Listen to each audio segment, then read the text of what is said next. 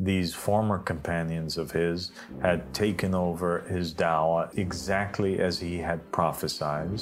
And now the real Ahmed al-Hassan comes back and he begins to expose them through this group of true believers that he sends forward. And in addition to that, he decides to test all of the believers by sending forward his successor with the same proofs that he had.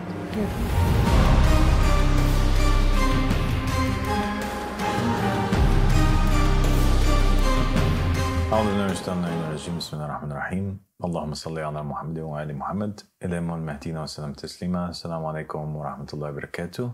Walaikum salam wa rahmatullahi wa barakatuh, Father. Thank you for joining me. Thank you so much for having me today. So, Tiffany, today we're going to continue in our talk about the history of the Yemeni Dawah. Okay.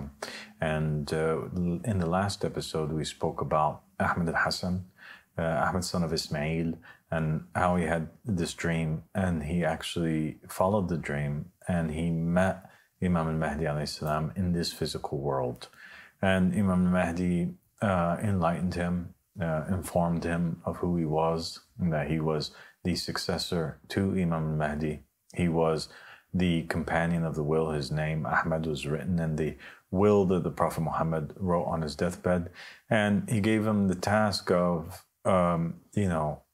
basically calling people towards the supremacy of God and fixing what has gone wrong amongst the scholars and the students of religion in the Hawza, which was considered to be the kind of like final fortress which preserved and taught and propagated the narrations and the teachings of the Ahlul Bayt alayhim salam.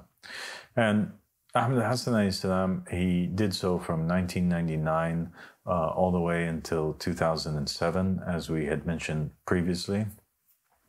And in 2007, I had mentioned he went into an absence. Yes. He disappeared.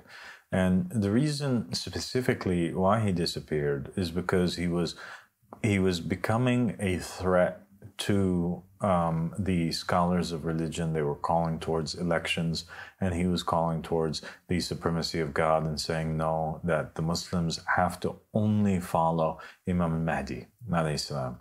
The scholars rejected the fact that that this man would be a representative or a messenger from Imam al-Mahdi, and they were growing more and more fearful of his growing influence on the Iraqi scene and the growing numbers and followers of his.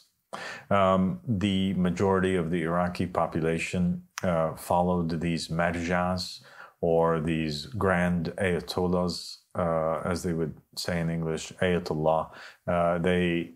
The greater sign of God. It's a title that they would give to the scholars. So the main scholar, the big scholar, the one that every Shia Muslim, they're taught anyway by the scholars that they have to make imitation of, or they have to be a follower of one of these like ultimate scholars.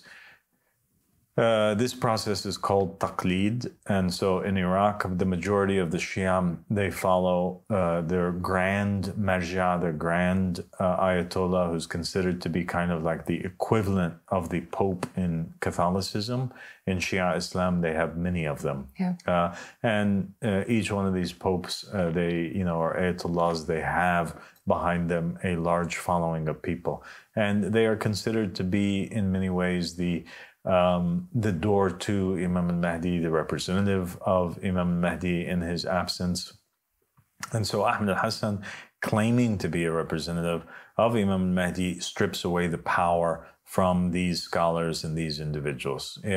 So eventually what happens is they start issuing fatwas against him, fatwas that he is a dajjal, that he's a liar, fatwas that his blood is halal, that it's okay to kill him and attack his followers, that, and accusing them of all kinds of things. One of the great disasters that took place in the Yemeni Dawah was that in 2007, there was this shooting that took place between, in what they called at the time, an armed militia. and between the government, the police forces. And at that time, in the news media, they came out and they said that Ahmed Al-Hassan and his followers were responsible for this, and that they were terrorists, etc. And basically, the government, alongside with the American forces and UK forces, they bombed the the compound or the area where the people were that were firing back and forth with the police, and they massacred a lot of people. And in the news outlets, it was said that these were the followers of Ahmed Al-Hassan, the Yemeni. This statement later was to be retracted from the government, and they actually said that Ahmed Al-Hassan and his followers have nothing to do with this group, that this was a whole different group that had led the uprisings, and that the leader of that group was killed, and that it was a done deal, and this sect or this group went extinct. Okay. Okay. So initially they say that Ahmed Al-Hassan's responsible, and then they eventually retract that statement and say, actually, he's not responsible, and him and his followers had nothing to do with that. Okay. All right. But between the time that they issued the statement and they retracted the statement, Ahmed Al-Hassan's life was in so much danger, and he was in danger of going to prison. And this was something actually that he had predicted in one of his speeches, where he said that he was going to be leaving, he's going to be migrating from Iraq because the people there had intended to kill him or imprison him, and that he would not come back until he comes back with Imam al-Mahdi, Muhammad ibn Hassan al-Askari alayhi salam. Okay? Yeah. So that was the prediction that he made in his speech, and then he was accused of these crimes, and then basically his life was on the line, and then he went into in absence. Okay? Okay. Now, this is where the story gets really, really interesting, and it becomes very mysterious. It's the mysterious case of the Yemeni Dawah. Okay. What happens is that after he disappears, the government allows that the Yemeni Dawah operate legally within the country. Okay. And all of a sudden, the dawah that at first was seen as a threat to the marjas and to the scholars, and they were against it, was now allowed to open up offices and operate freely. And they even had a newspaper that they were passing out legally within the country. And they also were able to print and pass out books that were attributed to Ahmed Al-Hassan. Except that Ahmed Al-Hassan himself still remained in hiding. He was still not seen sitting in his offices, passing out his own pamphlets, preaching in his own, masjid or his own, gatherings or Husayniyas.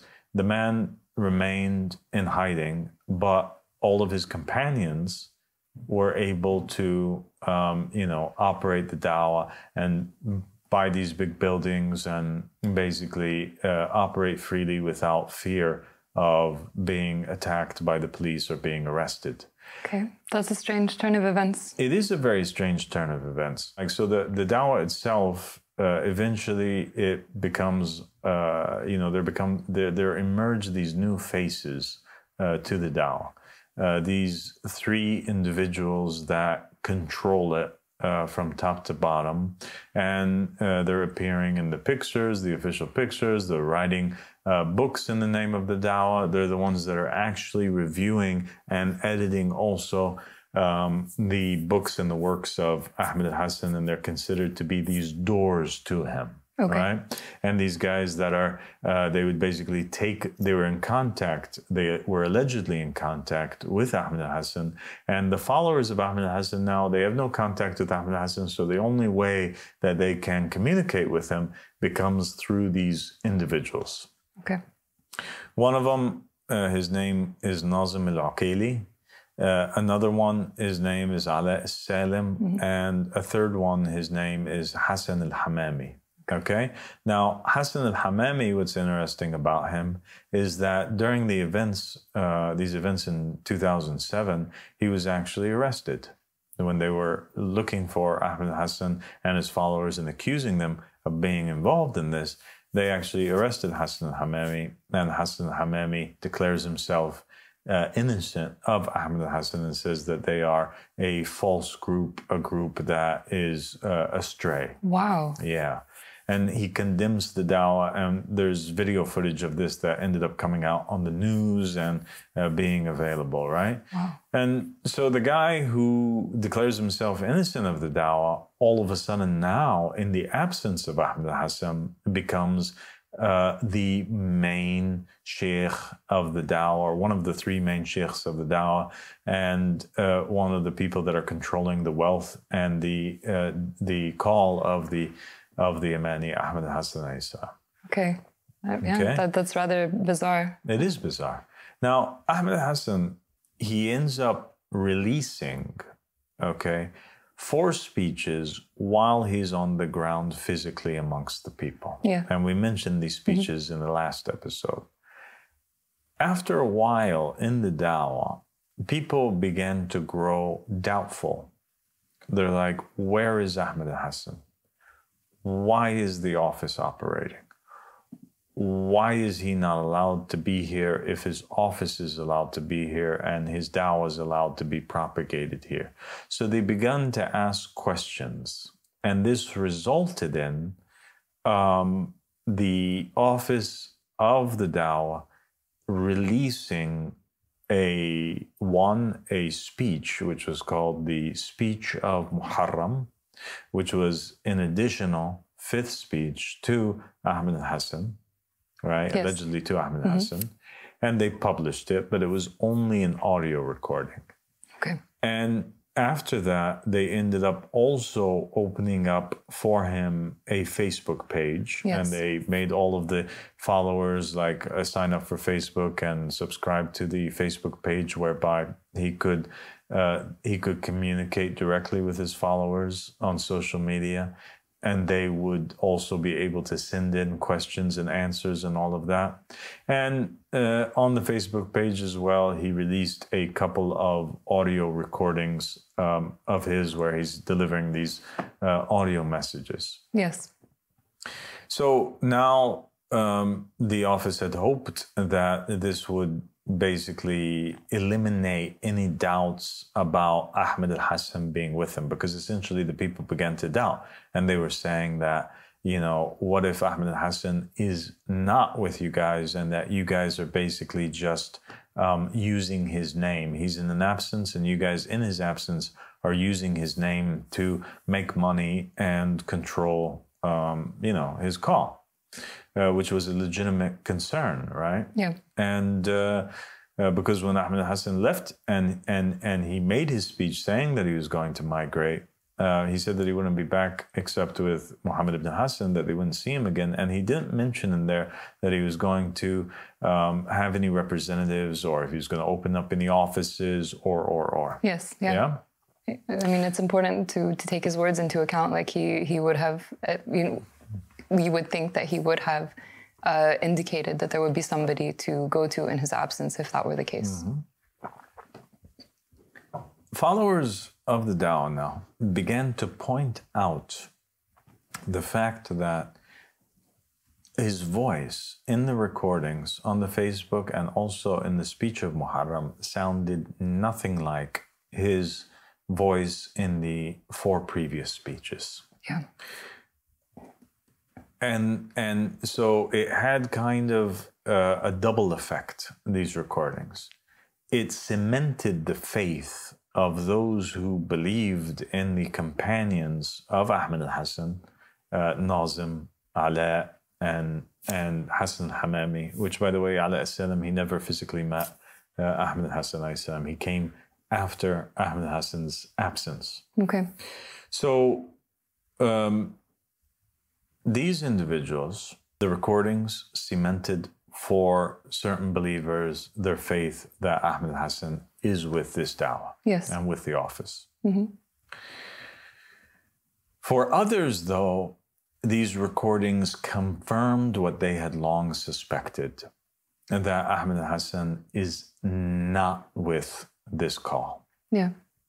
But in the absence of anywhere else to go, they continue to fight against their doubts in the call, and they remain silent, watching, wondering, why is his voice so different?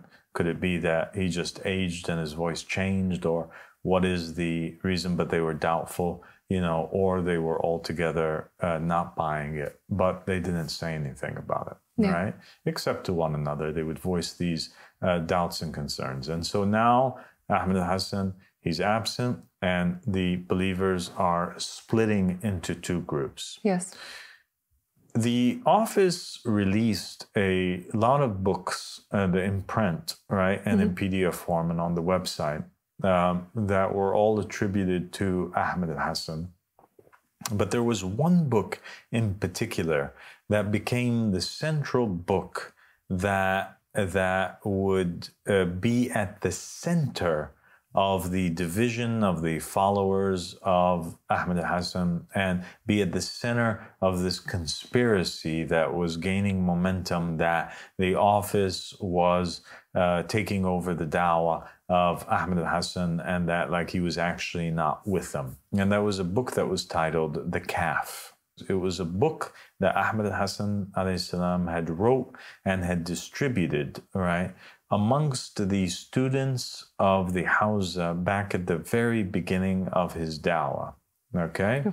And this book was essentially speaking about how, it spoke about many things, but it was really talking about how in every call of every messenger, the divine call is attacked on two fronts. It is attacked from the outside by the disbelievers, and it was attacked on the inside by the hypocrites. It was attacked on the outside by Pontius Pilate, and it was attacked on the inside by Judas Iscariot, right? It's attacked on the outside by Pharaoh. It's attacked on the inside by the Samari. It's attacked on the outside by the enemies of Rasulullah, and it's attacked Abu Lahab, Abu Sufyan, these guys. It's attacked on the inside by Abu Bakr and Umar and Uthman, right? And so it was titled The Calf after the golden calf that was worshipped by the Israelites.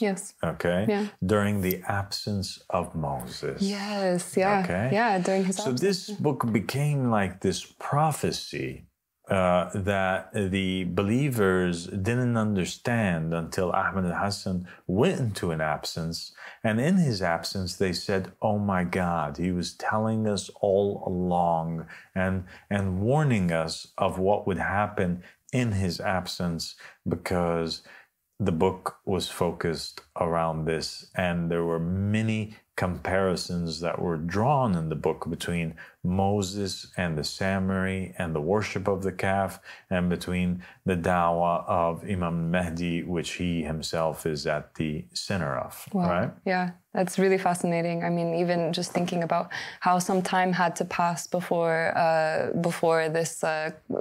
people started to have their doubts about whether Ahmed Hassan was actually with the office, and that was something that also happened in the story of Moses. They expected him back after a certain amount of time, and then when the time extended, people started to get antsy, and they built this golden calf, and they started to worship it.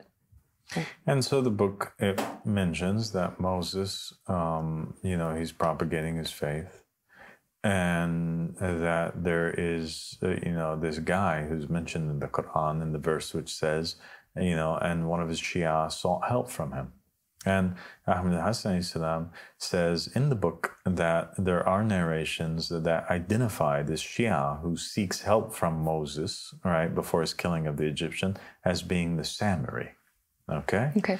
So the story goes, when you look at the narrations from Islam, and also when you look at the narrations that exist in Judaism, is that Moses is passing by, And there is this man who is seeking help from Moses.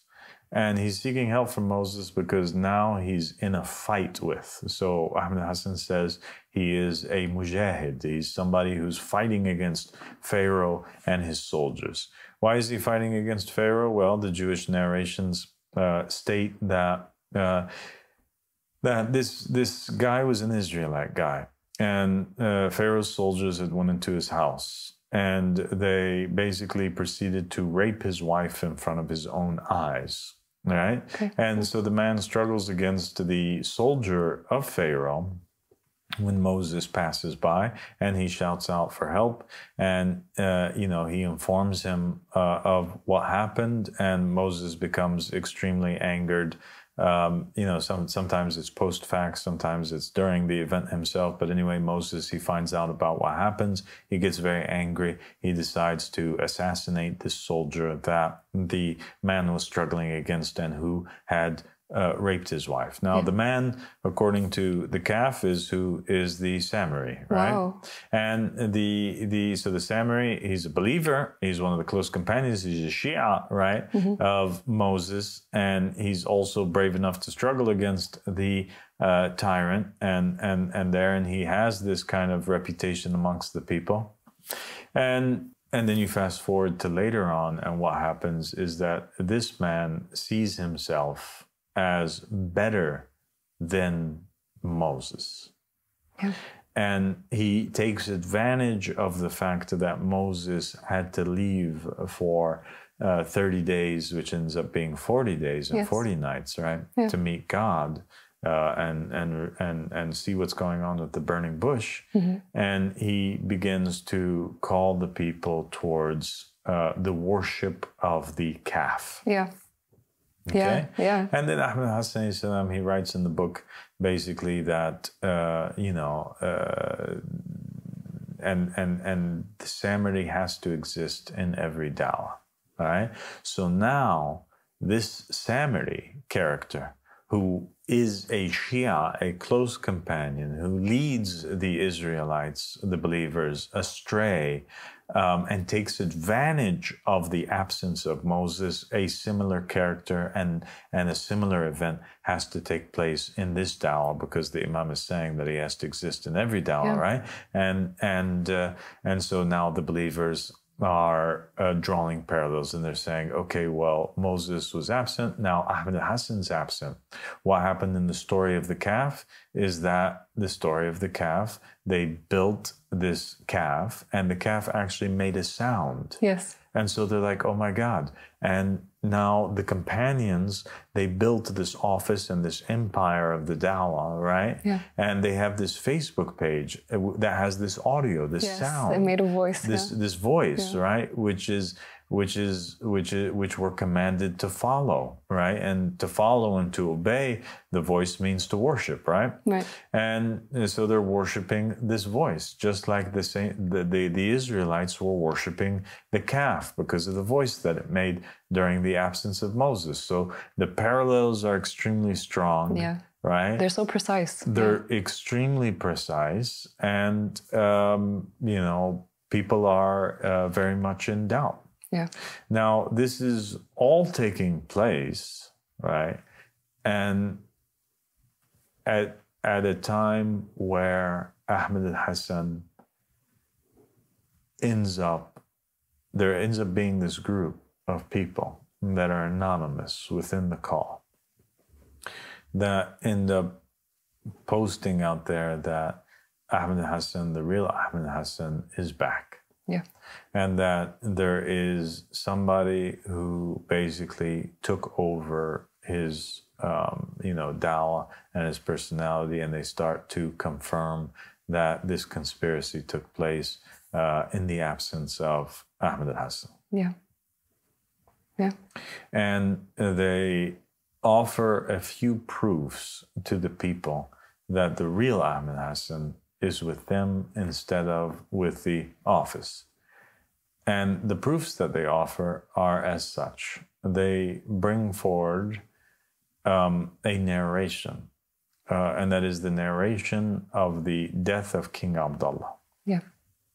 And the narration states, and we've mentioned this in other episodes, that there shall rule a man, Al-Hijaz, whose name is the name of an animal. He will be succeeded by a brother whose name is Abdullah. Give me glad tidings of his death, and I will give you glad tidings of the appearance of the Hajj. Yeah. And so they say that this narration promises that when King Abdullah dies, the Hujjah will appear. And if you believe in the promise of the Prophet of Allah, sallallahu alaihi wasallam, then you will believe that Ahmed Al-Hassan's with us.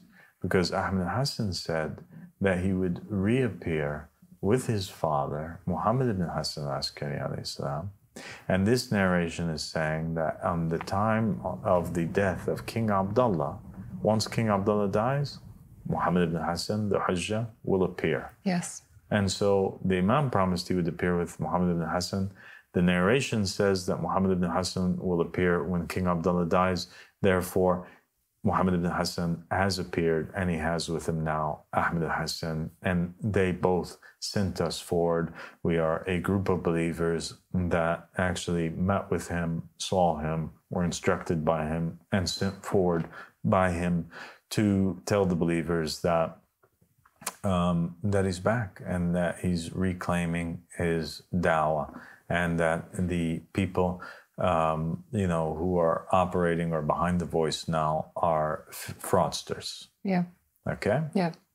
And they challenged the office that if they did have Ahmed Al-Hassan alayhi salam with them, that let him come out and prove it. Let the man appear in audio and video, yeah, and show the world that he actually is with them. And this challenge was met with a fatwa to ignore all of the people that were propagating this idea, and it was met with them now belying and going back on belief and in this particular narration that they had once propagated before, which was the narration about the death of King Abdullah, and interpreting it in a different way. Before, they and all of the Shia world were saying that Imam al-Mahdi will come right when King Abdullah dies. Now they had a different tone, and they were saying, well, maybe the narration is false. Maybe he's going to appear in the future. It doesn't say exactly when he's going to appear. Maybe he's going to be years later or something of the sort. Yeah. Yeah? Yeah, because it became a proof against them. Yes. Of course. Yeah, and I know that that this had been a narration that they had been talking about, and that they had been essentially confirming. And then when it actually came to pass, and it became a proof against them, then they started to deny the hadith altogether. Exactly. And so now it became a very big problem, and all of the followers of Ahmed Al-Hassan, they fell into doubt. Yeah. Nobody knows now where is the true Ahmed Al-Hassan. Such a time of confusion. It was a time of confusion. Now here you have the office. The office has a white banner that's written in it, allegiances to God. And you have now this new group of people, and they have the narration of the death of King Abdullah with them. They have this logical argument behind them. They have,